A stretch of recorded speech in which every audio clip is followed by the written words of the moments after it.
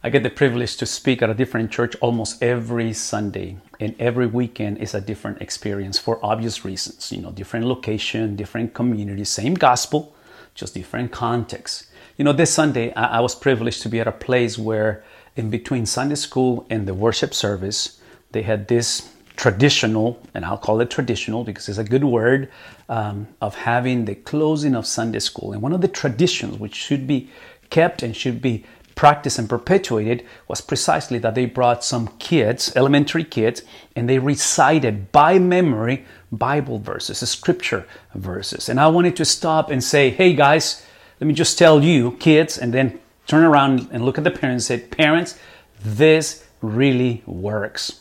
I grew up memorizing the scripture. I grew up in those formative years where the Bible was planted, that the seed came into my soul. Now, I'll be honest with you. I don't believe it worked because it just helped me, and it just gave me biblical principles and morality and spiritual formation. I think those things are foundational and non-negotiable.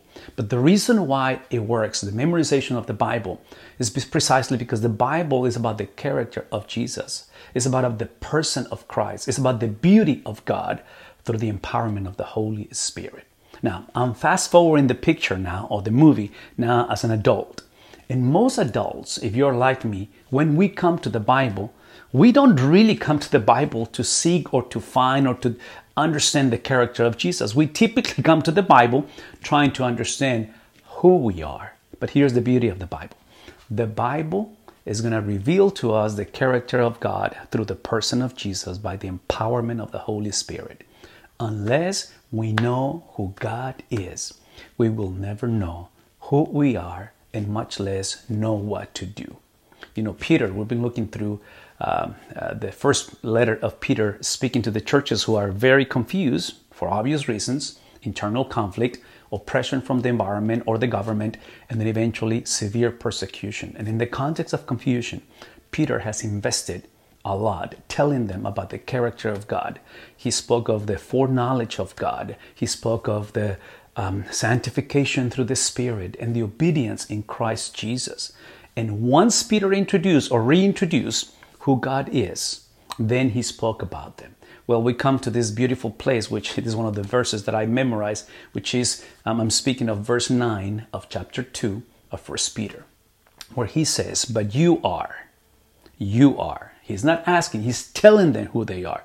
You are. And then he describes this beautiful list or beautiful descriptions of describing a chosen people, describing this beautiful royal priesthood. And then he closes by saying that you are a holy nation. And then this is the part that I love the most. You are for God's own possession. Now that's a beautiful description, which I hope and somebody needs to hear this today.